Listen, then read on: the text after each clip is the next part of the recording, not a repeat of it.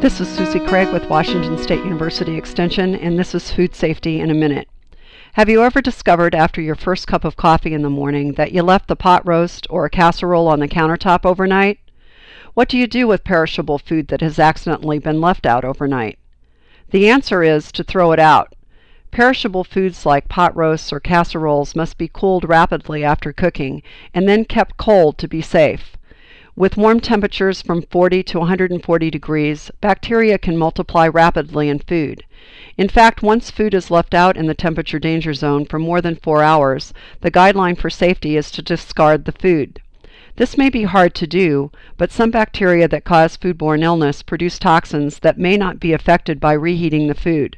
When in doubt, throw it out. This has been Food Safety in a Minute. I'm Susie Craig with Washington State University Extension.